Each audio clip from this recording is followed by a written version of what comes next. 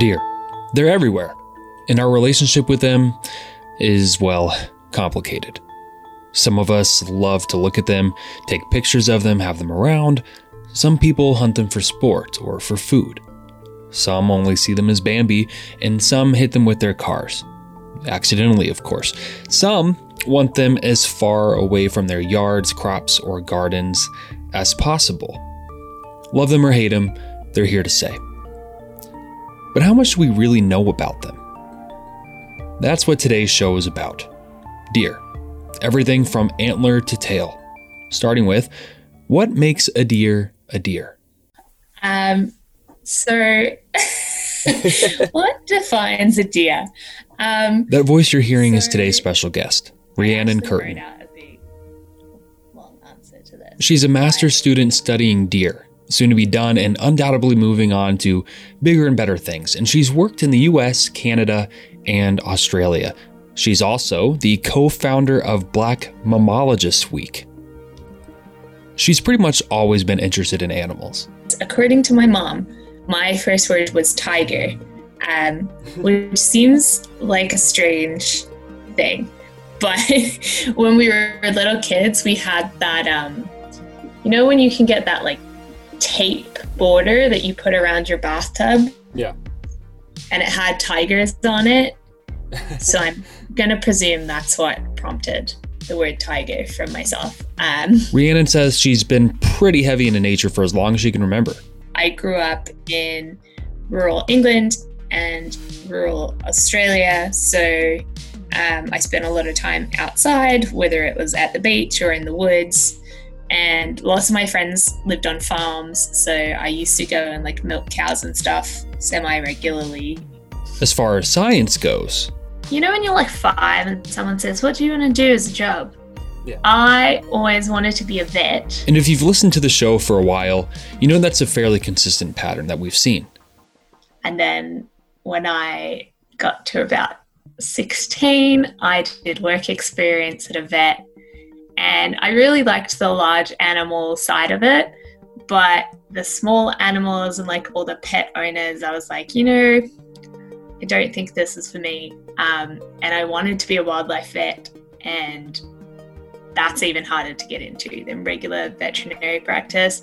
So I decided to become a zoologist instead. We kind of agreed the whole vet thing probably has to do with exposure.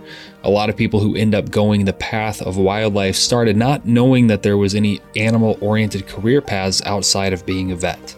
It is super common. We did, as part of Black Birders Week, we did a birds versus fish live with the National Aquarium. Yeah. And they said, well, how did you get into this line of work? And I think like 4 out of 5 of us said, oh, well, originally we wanted to be a vet, and then now we're here. She mentioned Black Birders Week. Now, originally this interview was done in, July or August of 2020, so it's been a while, but it was right on the heels of the very first ever Black Birders Week, and so naturally, our conversation had to take a detour away from deer to talk about all of the amazing things that were happening. But just because it's December 2021 doesn't mean it's any less relevant or important now, so here it goes. So yesterday I was reminded of a quote that I really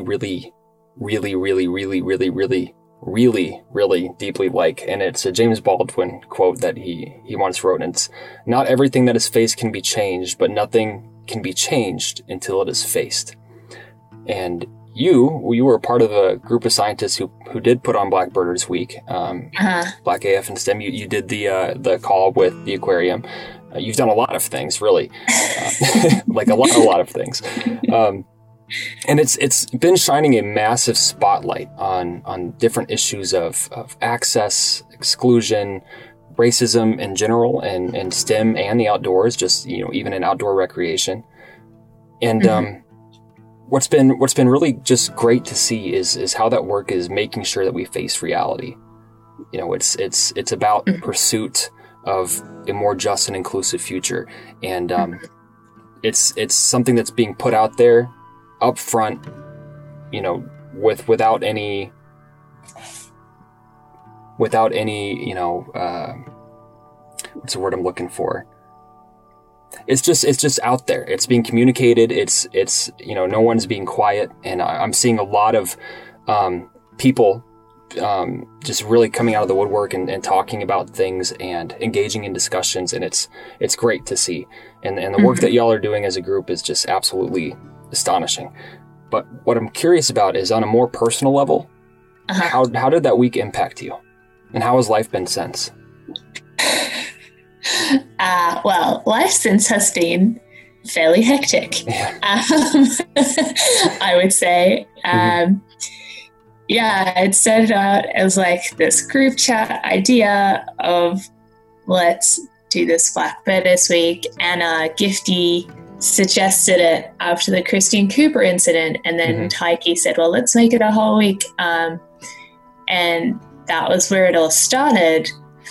But I don't think any of us ever imagined quite how big it was going to get. And even now, it's a month and a bit since the end of Blackbird this week, and we're still doing this work, and I'm sure that the work will continue for a long time after this in various ways. And there are so many people in that group, who are going to take this movement forward, which is really great. So it's been crazy, but good. I think it's been enlightening, I would say, because 2020 has been like such a train wreck of a year. I said to someone yesterday, I was like, is this what Buffy felt like, living next to the Hellmouth and like fighting demons all the time? That's literally 2020. It's like living in the Hellmouth. But I think that Blackbird this week has been like something positive to come out of this year, and like gives us hope for the future, and that we might actually create change. And I don't know if the same impact would have been possible without everyone, being at home in quarantine. Yeah. So that's definitely, and I think people have said the same thing about protests for Black Lives Matter. Yeah. And all these people who have come out and said, well, if this is such a big issue, then why did Black Lives Matter not exist before? And it did. Like, Black Lives Matter has been around since 2012 when Trayvon Martin was killed, but it's just had this new wave of attention. So I'm hopeful that we will see real, tangible, meaningful change. Yeah. I've had conversations with lots of people in my field that suggest that lots of big organizations are paying attention and they are wanting to make a change. So I'm hopeful that we'll actually see that sometime in the near future. Yeah. I saw the Osprey thing. Yes. Yeah, that's very cool. I'm very excited about Osprey. I backpack and I camp and whatever, but as a grad student, we often don't have the budget to actually buy gear that lasts. And it's this never-ending conundrum of like, you want to be sustainable and have gear that's going to last you a long time, but it's often not attainable as a graduate student. So when they asked me, I was like, you want me? Like, oh, okay. I was like, I'm really not that interesting, but okay. Super stoked because I've wanted an Osprey backpack forever. So I'm very excited. And I was just talking with Ali Ward last night, and she said her Chacos finally came.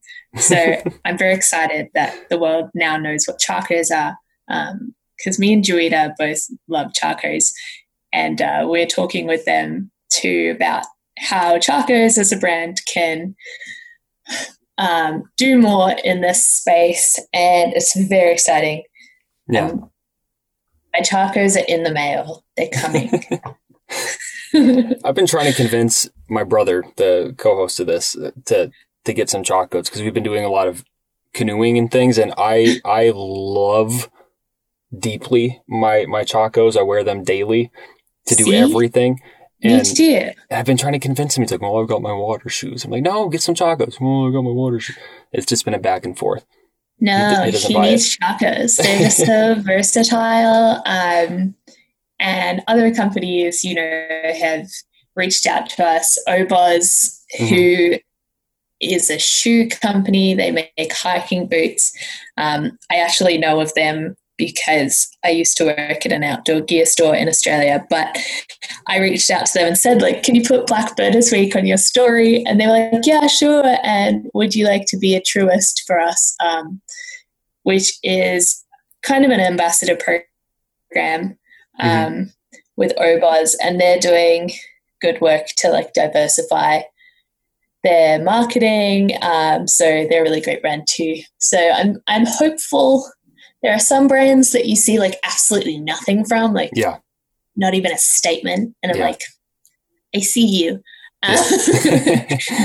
But trying to get hold of them is a whole other thing. Oh, yeah. Yeah. One thing that we used to just ask people outright, most of the time is, what advice you have for people who, want to get into science and stuff. But one of the realities of that, is we're trying to take into account is it's not just issues of access, it is issues of exclusion.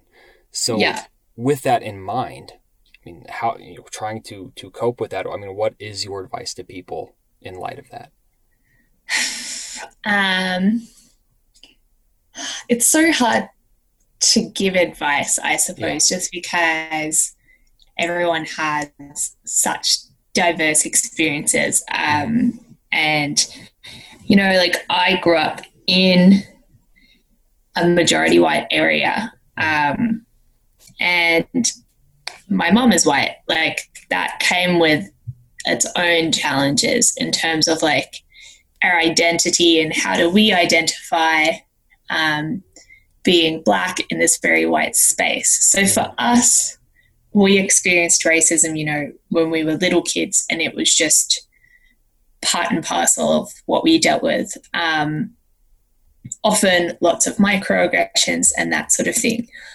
Whereas I guess if you're coming from a background where you have like a big family and you come from a Black family and like you come from an area that's very diverse, and then you go into academia, which is very white, you're probably going to struggle more than I did because I grew up in like that was my daily life,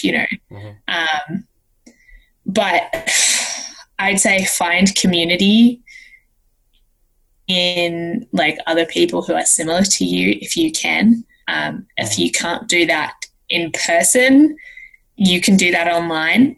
And I'd say that's a big plus of like having social media now compared to when I was growing up or whatever. We didn't really have that in the same way. And also I grew up rurally. We didn't get broadband till I was like 13. But I definitely just say like look for community and like look for people who will support you, and that doesn't always have to be your family. Like most of us online, if people reach out to us, are quite happy to provide that support virtually if we can. So now that we've gotten to know the person behind the voice, that voice of course belonging to the wonderful Rhiannon Kirton, we can get back to where we started. Deer.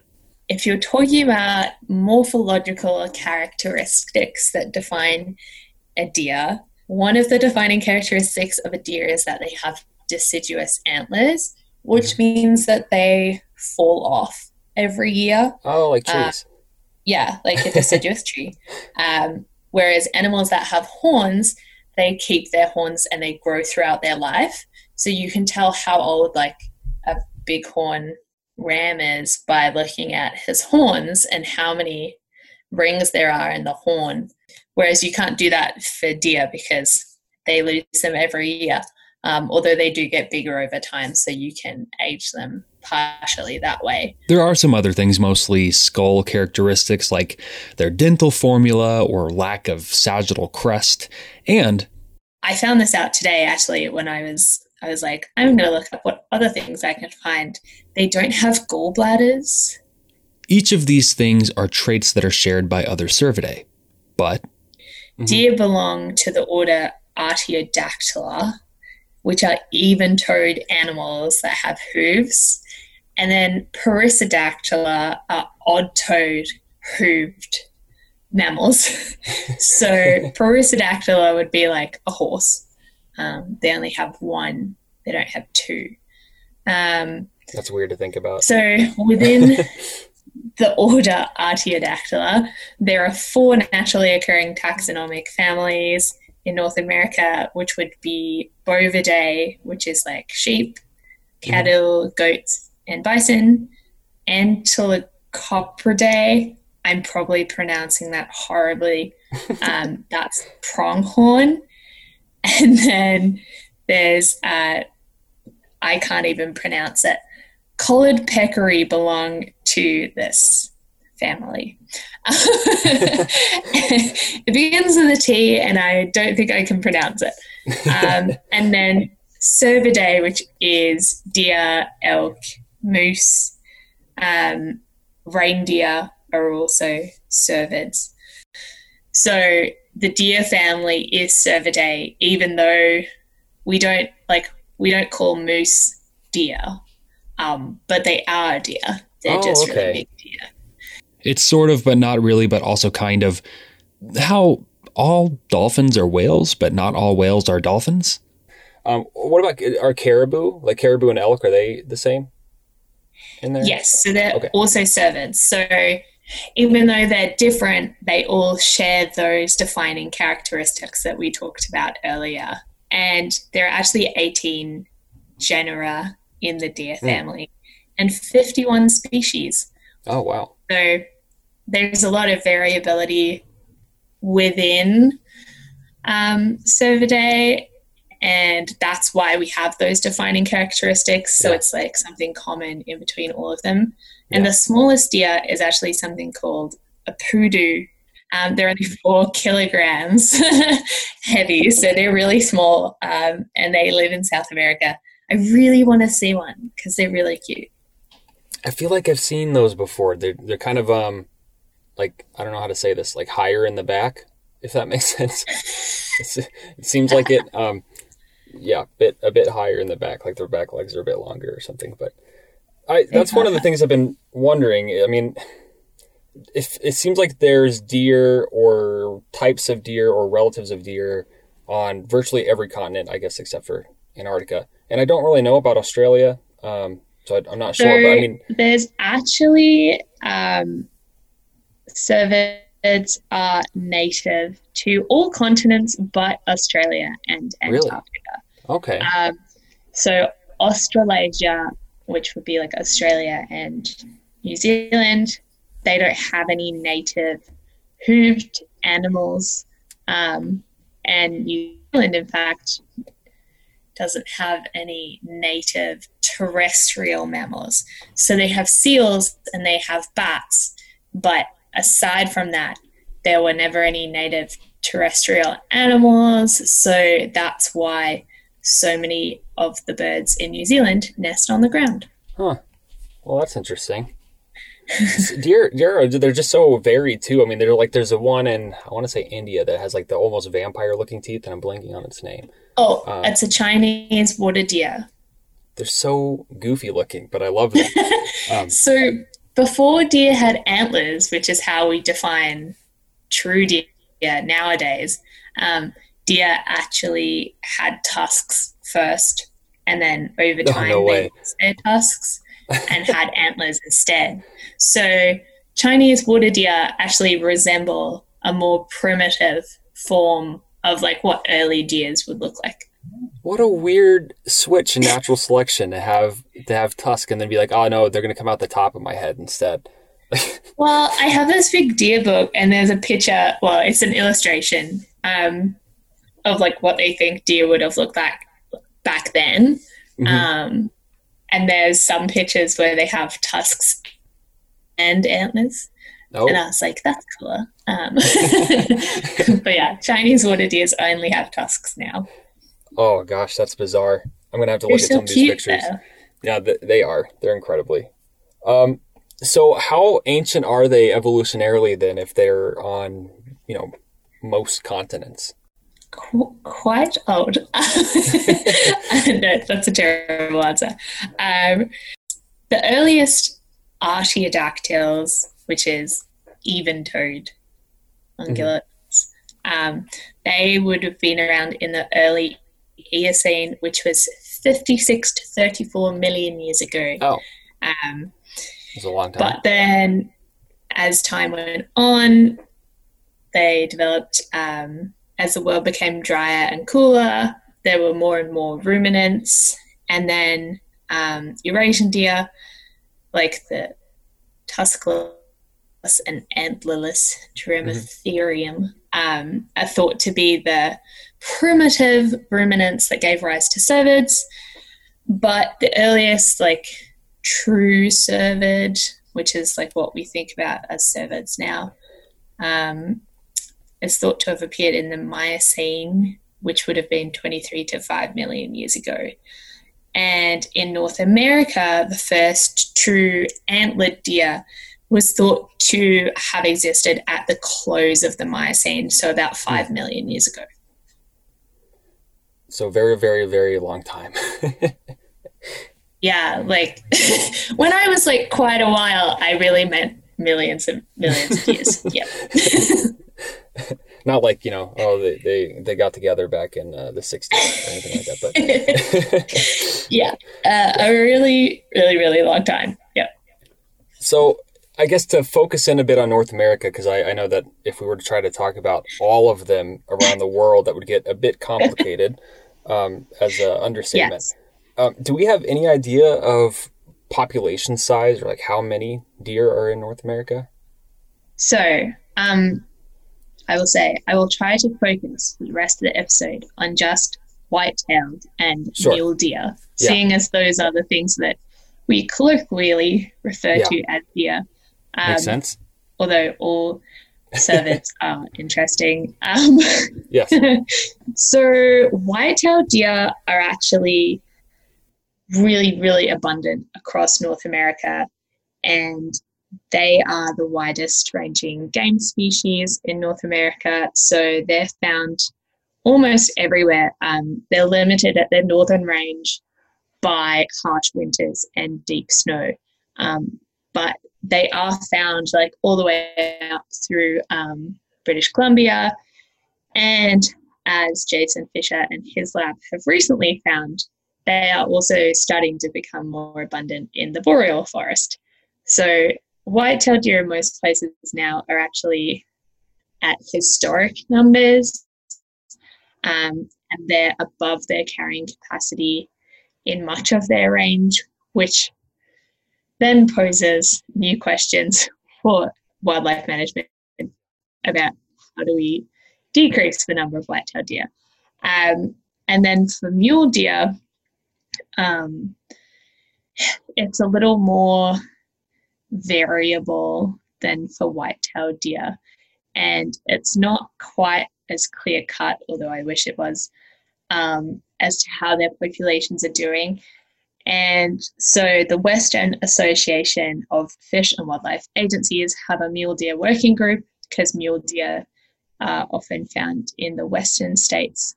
You don't get mule deer out east, and they publish reports every year or so on mule deer populations, but they're broken down by state, because deer management is often done at a state level. So it's difficult to say it's declining or it's increasing for mule deer. In most cases, it's steady. In some places, it's declining. And some places they rebounded a little bit and then they declined a bit, and now they're kind of stable. So it depends on what region or what state you're looking at for mule deer. But for whitetail, we have tons of them, and they are doing very well. That doesn't shock me, because I feel like I see them more than almost anything. Well, I guess I see squirrels and rabbits probably more, but deer are a solid third. And I've heard before that, technically speaking, that a white-tailed deer is the most deadly animal in the United States because of the amount of car accidents. Right. Mm-hmm. Which is just nuts to think about. It's sad, but nuts.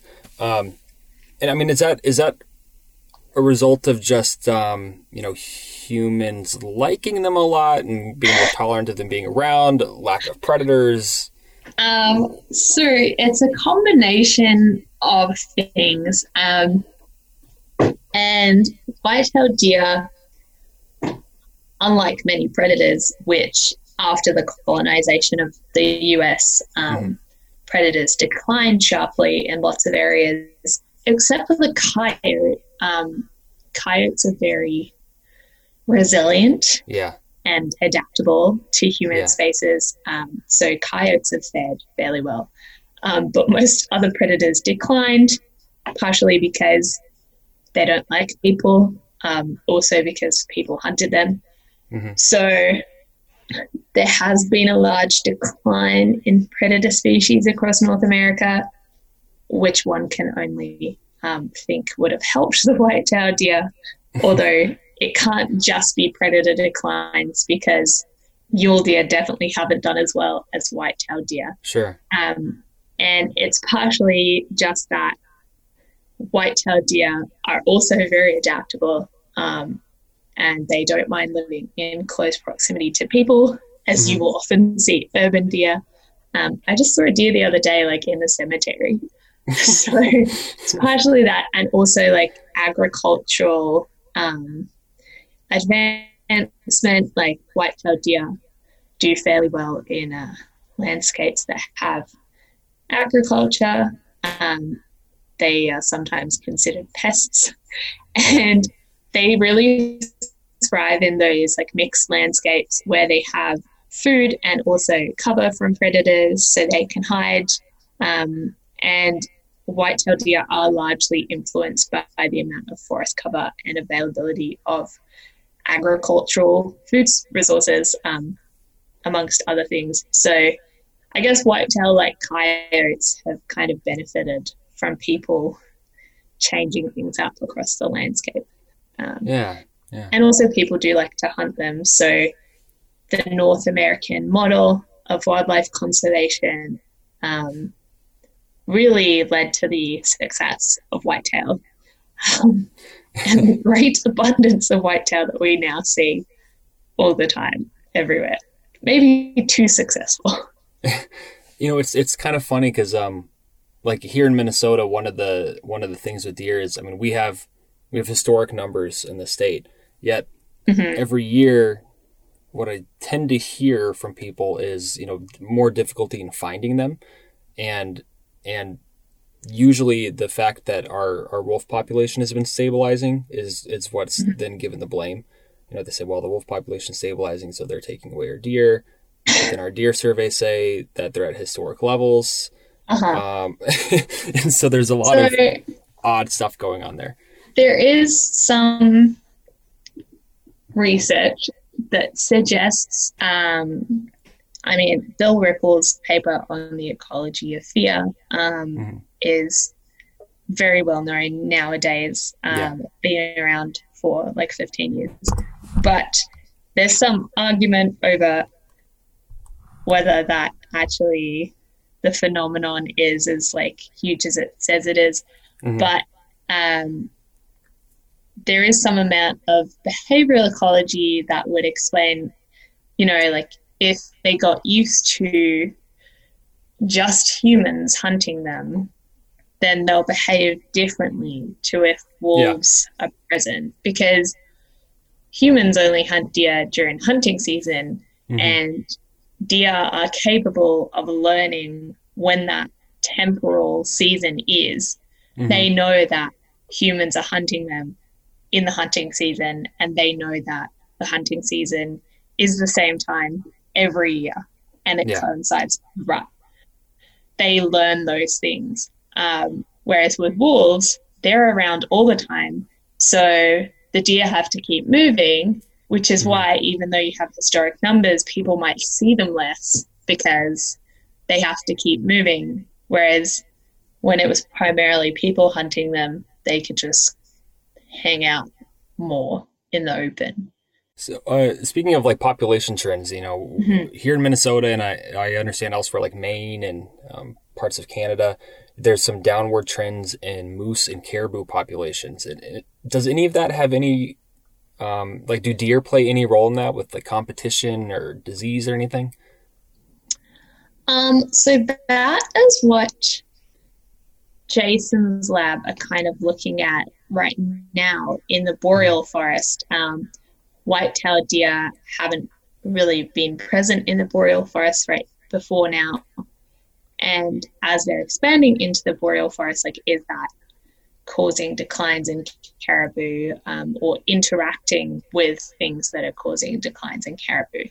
So that's something they're working on. I don't know if they've come to a definitive answer. That's one of those, I always send papers from Twitter to myself. Yeah. And then I do the same thing. Yeah. Terrible. I have just an inbox of emails from myself to myself of papers to read.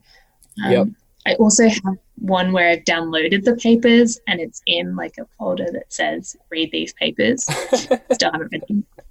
My bad. I'm happy to hear I'm not alone. I especially do there's other easy ways to save it, but so frequently I just email it to myself. So I have just a whole folder in my inbox of just ones from me that I haven't read yet. I'm okay. I know, it's so bad. So I guess it's a little bit complicated, but one of the things that you probably see in the news a lot is mountain caribou in southern British Columbia have declined really steeply, and some populations have been extirpated. And that was because of increased predation by wolves and cougars and stuff. But it was partially because of other cervids. So mountain caribou are a unique ecotype, and unlike other species that would avoid deep snow, mountain caribou actually remain at high elevation during the winter where the snow is deep, and they eat lichens. Oh, sure. Yeah. From the trees, because they live in old growth forests, and that helps them to avoid predation, and they are specifically behaviorally adapted to that.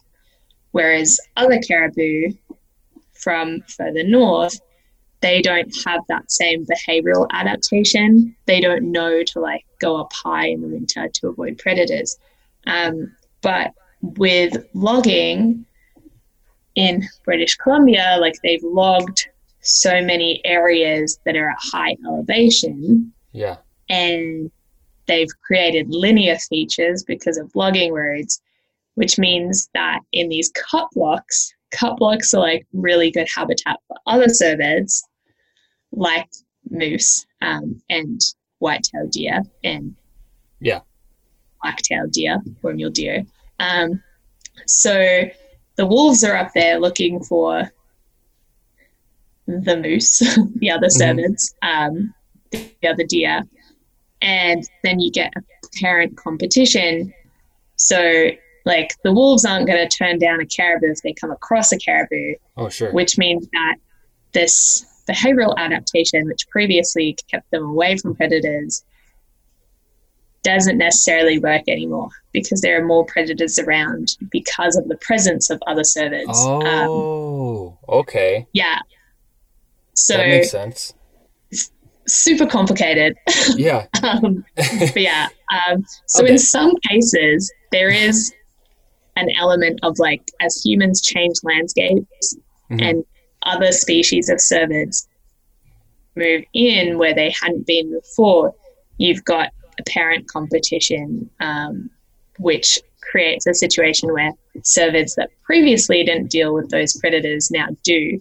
And then the other interesting thing that I found out about, because generally speaking, even species that seem fairly similar will have slightly different niches, so they're not directly competing with each other.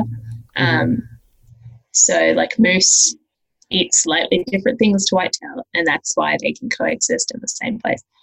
But I did find out about this meningeal brainworm,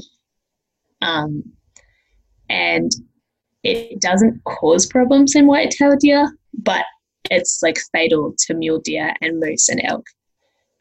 Huh. Yeah. That's a little disturbing. It needs a snail or a slug host to survive, but whitetail deer could potentially transmit this brainworm, and it could result in increased mule deer mortality where they both exist in the same place, because often whitetail deer and mule deer exist in the same place out west. So yeah, where that happens and you have a parasite or some sort of, virus that is fine in one species and then in another species it causes fatality, that can affect populations. And you see that in the UK with squirrel pox. We've seen like a huge decline in red squirrels because grey squirrels, which are invasive, they carry squirrel pox, but they don't die. Whereas red squirrels have like little immunity to squirrel pox, and then they get it and they die. So like the grey squirrels aren't necessarily competing directly with the red squirrels, but they carry this pathogen which affects red squirrels more than grey squirrels. I never knew that squirrel pox was a thing, and now it's... This is why you shouldn't release or rehab grey squirrels, British people. Please, don't do it. Stop. It's illegal, Ted. They're invasive. So a lot of these next questions that I have, they are listener submitted questions. And so if there are ones that you don't have an answer to or feel like answering, that's totally fine. And you can rapid fire through any of them that you feel you need to. So no worries there. One thing though is I do remember reading that back in the day that people would kill elk and caribou and deer, and what they would do is they would eat the semi-digested lichen out of their stomach. Ew. Which is super gross, but I understand. I mean, if you're like, in that situation, I guess, what do you do? But still super gross. But what I've been wondering is, do they have like a multi-chambered stomach like cows do? Yes. So Bovidae and Cervidae are both ruminants. So they both have multi-chambered stomachs, whereas something like a zebra, those are hindgut fermenters, so they don't have the same like multi-chambered stomach, which affects how they contribute to the biogeochemical cycle. I wrote a paper on this once and it was super interesting. But, yeah, so deer do have multi-chambered stomachs like cows. They're not grazing specialists like cows. So bovids are specialized in grazing and cervids are specialized in browsing, which is why they have such mobile lips so they can browse. Yeah, what are they eating in general? Like a white-tailed deer, I guess. They browse on all sorts of things. They can eat like young grasses, and they can eat tree leaves. They can eat all sorts of things. Okay. Cervids in general, not just white-tailed deer, are highly selective feeders on young grasses, herbs, foliage, aquatic plants. So like moose really like to eat aquatic plants. Woody shoots, fruit, and natural ensilage, which is plant food that has low fiber but high protein content. So something like a forb. Let's see. So Becca McGar had a couple of questions. She said, when and where do they sleep? They're most obvious at dawn and dusk, but what are they doing between those times? So I don't know where. Okay. They just sleep on the ground. They don't have a special place that they sleep. They just sleep on the ground. Surprisingly so, there hasn't been a whole lot of research about how deer sleep. But yeah, they just sleep on the ground and they fold their legs up and they just lie down, basically. They are most obvious at dawn and dusk. So animals that are more active at dawn and dusk are called crepuscular.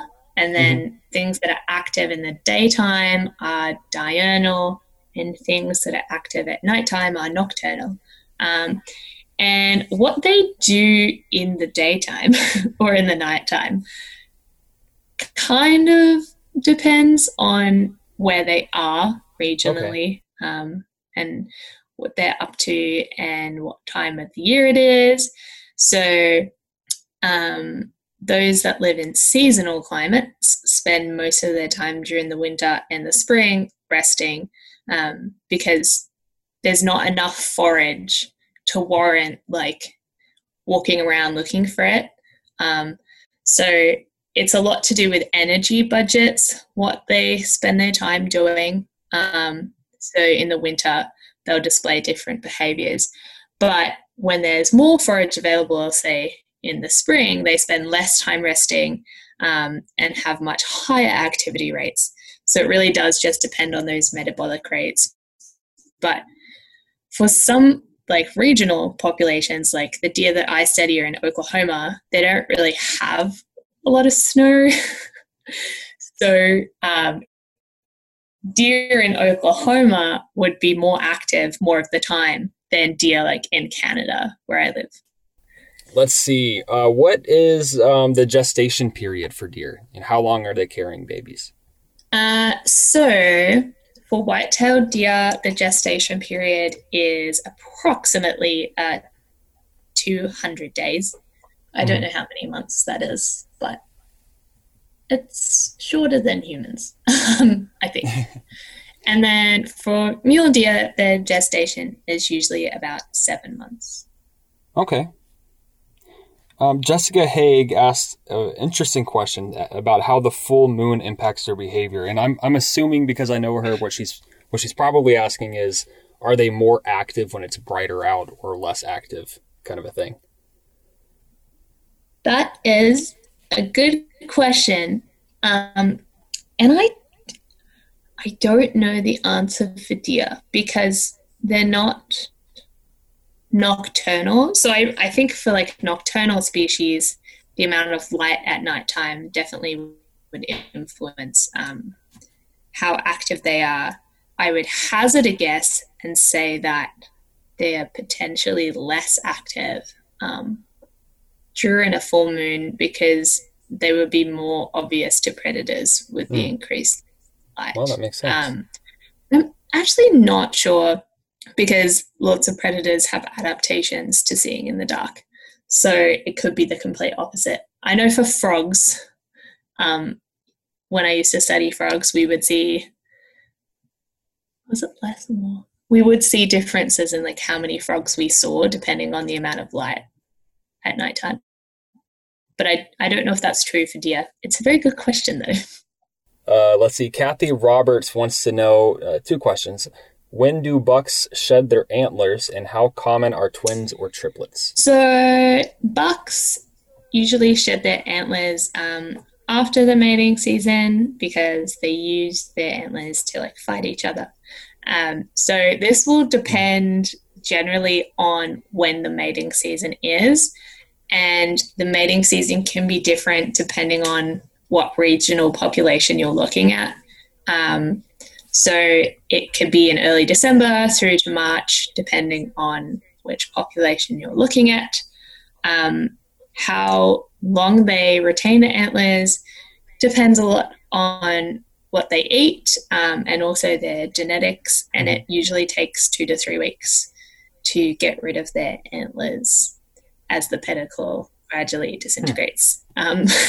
It sounds really gruesome when you're thinking about it, but they don't actually feel any sort of discomfort. And then they grow new ones in the spring to prepare for a new mating season. Twins or triplets? So for white-tailed deer, twins are pretty common. They're also fairly common in mule deer, but I looked up the exact number for white-tailed deer. And as many as 15 to 20% of white-tailed deer will actually have triplets, which is wild. And they will have triplets when their numbers are in balance with high-quality habitat. So twins are kind of the norm for whitetail, and then they will actually have triplets, whereas like with mule deer, twins are quite common, but it's not very common to see a mule deer with 3. Morgan Lynn is wondering, how does extreme cold affect a deer's ability to survive the winter? So I guess depends on the deer. Sure. So, I mean, obviously for things that are adapted to the cold, like reindeer, it won't make as much of a difference to them. But for things like white-tailed deer, if they're living somewhere where there is snow in the winter and it's a really harsh winter, then that can decrease the population's survival rate. So when we have really, really harsh winters or extreme cold, you often see more winter mortality in things like mule deer and white-tailed deer, because in the winter, they often, if they are in the mountains and they live at high elevation, in the spring and in the summer when the food is lush, they come down to lower elevations in the winter to avoid the deep snow, and there's not very good forage down low either, but in terms of energy budgets, it makes more sense for them to remain at a lower elevation. But yeah, if it's an abnormally harsh or cold winter, you definitely see higher rates of winter mortality in deer, just because, there's nothing to eat. Yeah, I mean, that only they're makes expending sense. more energy when it's really, really, really cold. Yeah, imagine. Anna Lynch wants to know, I guess, an elaboration on the deer in the headlights saying. Why? why are they always staring at the headlights and they're basically just like blinded by the light. You know how like your pupils adjust to like daylight or when it's dark? Yeah. So if your pupils have adjusted to it being nighttime and you're like walking around and it's dark, and then all of a sudden a really bright light shines in your face, it basically is just like temporarily blinding them, which is why they just stand there and they're like, Not eating. Okay. Michaela Faye asked a bunch of questions. Starting with, and we've talked about mule deer and white-tailed deer. How do you tell the difference between the two? So in places where mule deer and white-tailed deer coexist, I find the easiest way to tell is by the tail. So a mule deer will have a black tail and a white-tailed deer will have a white tail. That's a really terrible answer. But I find that's the easiest way to tell the difference. They do have different gaits, and they also have slightly different ears, but I mean like trying to look for differences in their ears if you're not someone who's like used to looking at deer is probably going to be difficult. A little bit difficult, yeah. But yeah, I would say the tail is the easiest. And my friend Rhiannon Kirton, she actually studies mule deer. Yes, you heard that right. There is another Rhiannon that studies deer. I don't know, maybe it's a thing. And she was talking to me the other day about how in really, really rare cases, mule and white-tailed deer can hybridize. Mm-hmm. And when that happens, they have this weird like gait that's somewhere in between a mule deer and a white-tailed deer. And they like struggle to run away from predators because of that. Oh, that's weird. Oh, there was one I missed. Anyway, Anna Lynch had asked, how fast can a deer run? So I guess just white-tailed deer average. 40 miles an hour is Oh, wow. They can run 40 miles an hour. I mean, they probably don't like to do that, but they can. I did also see a question somewhere. I missed it. That was, where is it? Becca asked, what plants do deer not like if she would like to preserve her garden?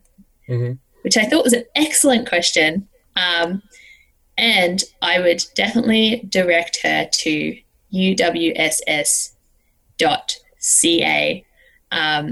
which is an urban wildlife stewardship society in Victoria and British Columbia. And they have a whole page on deer-resistant gardening and things you can use to repel deer without hurting the deer. Sure. And they even have a recipe for an all-in-one homemade deer repellent. Oh, wow. So I would highly recommend that if you're looking to keep deer away without hurting them.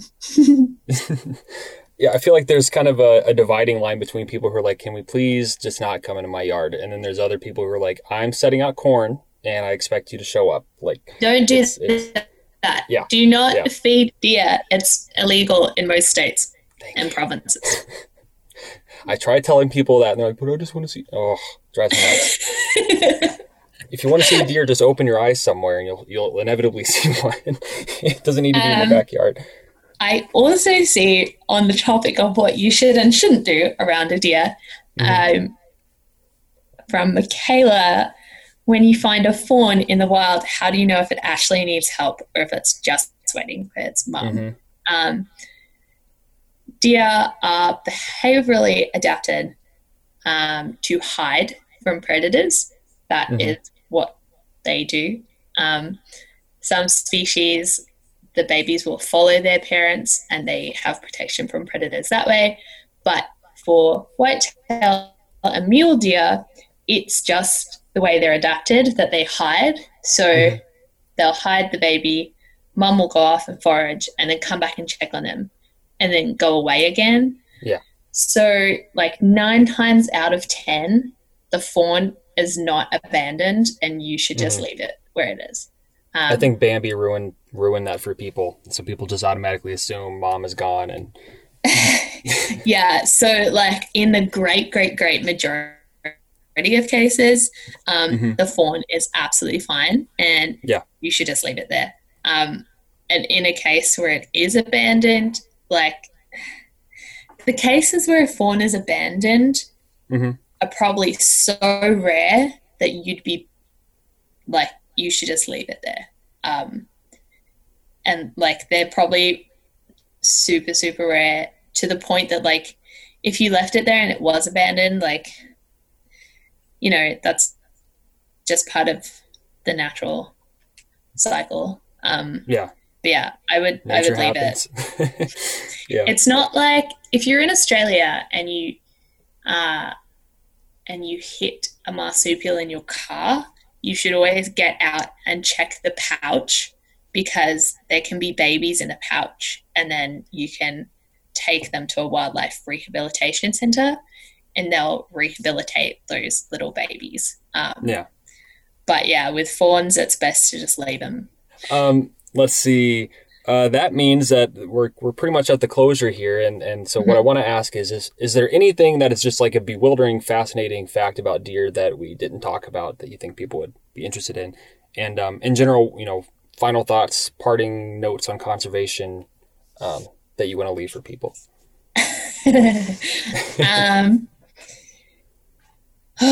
What is like a cool fact that I know about deer? I feel like I have a terrible memory for these sorts of things.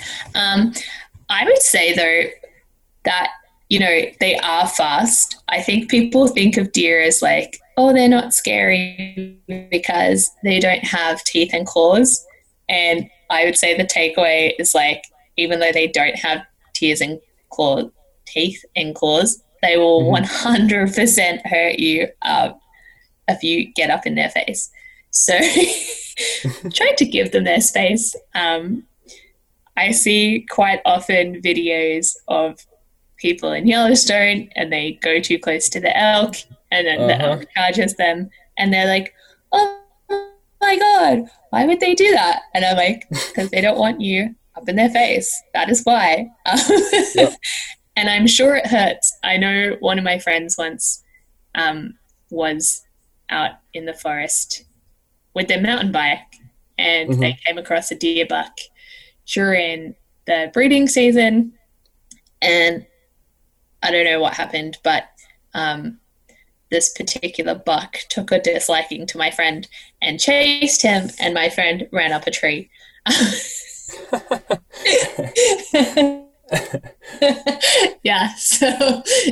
Definitely stay away from them. Give a healthy, respectful distance to the deer. There is something that the other Rhiannon was talking about that is called the Bambi effect, where people like see Bambi and then they're like, oh, they're so cute and cuddly, and it influences the perception of like deer in general. So Bambi, you're really not doing us any favors. That's like the story that my wife has told me a few different times about her brother when they were little, how he's in the back of the car and he'd been watching Bambi a lot, and he goes, wait, is deer hunting? And their mom was like, yep. And he was like, what? Freaked out about it. Yeah. That's funny. Yeah, I think Allie asked us, she said like, have you guys seen Bambi? And we said no. Two deer biologists who have not seen Bambi with the same name. Hilarious. So I can't really comment on what happens in Bambi, but yeah, unfortunate. And that is where we're going to wrap things up for today. So if you want to check out some pretty interesting links that are related to today's episode and content, or just to check out Rhiannon Kirton's information, her social media, check out the episode notes. There's all kinds of fun stuff in there, as well as links for how you can support the show. So with that, thank you for listening. Thanks once again to Rhiannon Kirton for the amazing conversation and I know that I appreciate deer on a whole other level ever since that conversation, and I'm imagining that anyone listening to this part of the episode at this exact moment, wherever that is and whenever that is, also has a newfound appreciation for deer. So thank you for that. And everyone else, I hope you had a good holidays, a happy new year, and peace out, rainbow trout.